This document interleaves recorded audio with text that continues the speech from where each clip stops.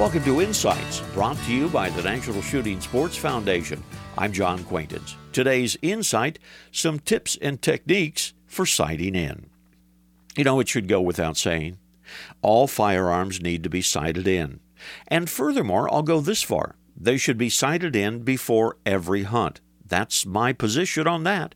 Rifle and handgun sights, whether they be open, peep, or scope, are relatively sensitive, and they can be easily knocked out of alignment. It's happened to me more than once.